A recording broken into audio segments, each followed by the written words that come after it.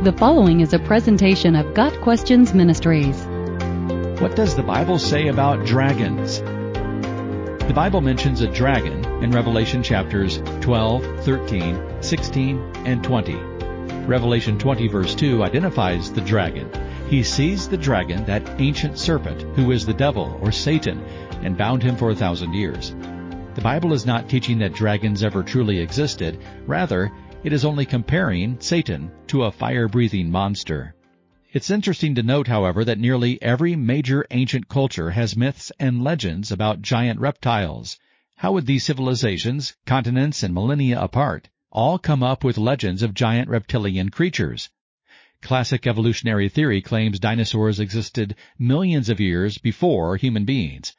Dinosaur fossils were not discovered until thousands of years after the myths of giant reptiles began. Some suggest that humans and dinosaurs might have coexisted.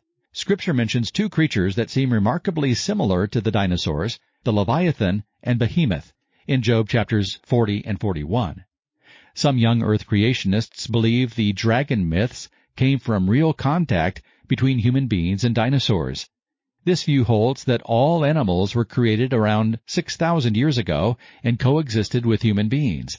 That would explain how all human cultures have myths about giant reptiles, because they actually saw them. Of course, this is not the universal view of all Christians, nor of most scientists.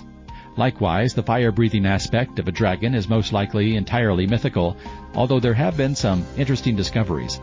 Universal legends of giant reptiles are seen by some as proof of real contact between human beings and dinosaurs or some other creature no longer seen in the modern world.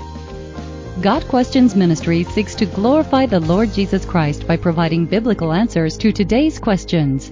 Online at gotquestions.org.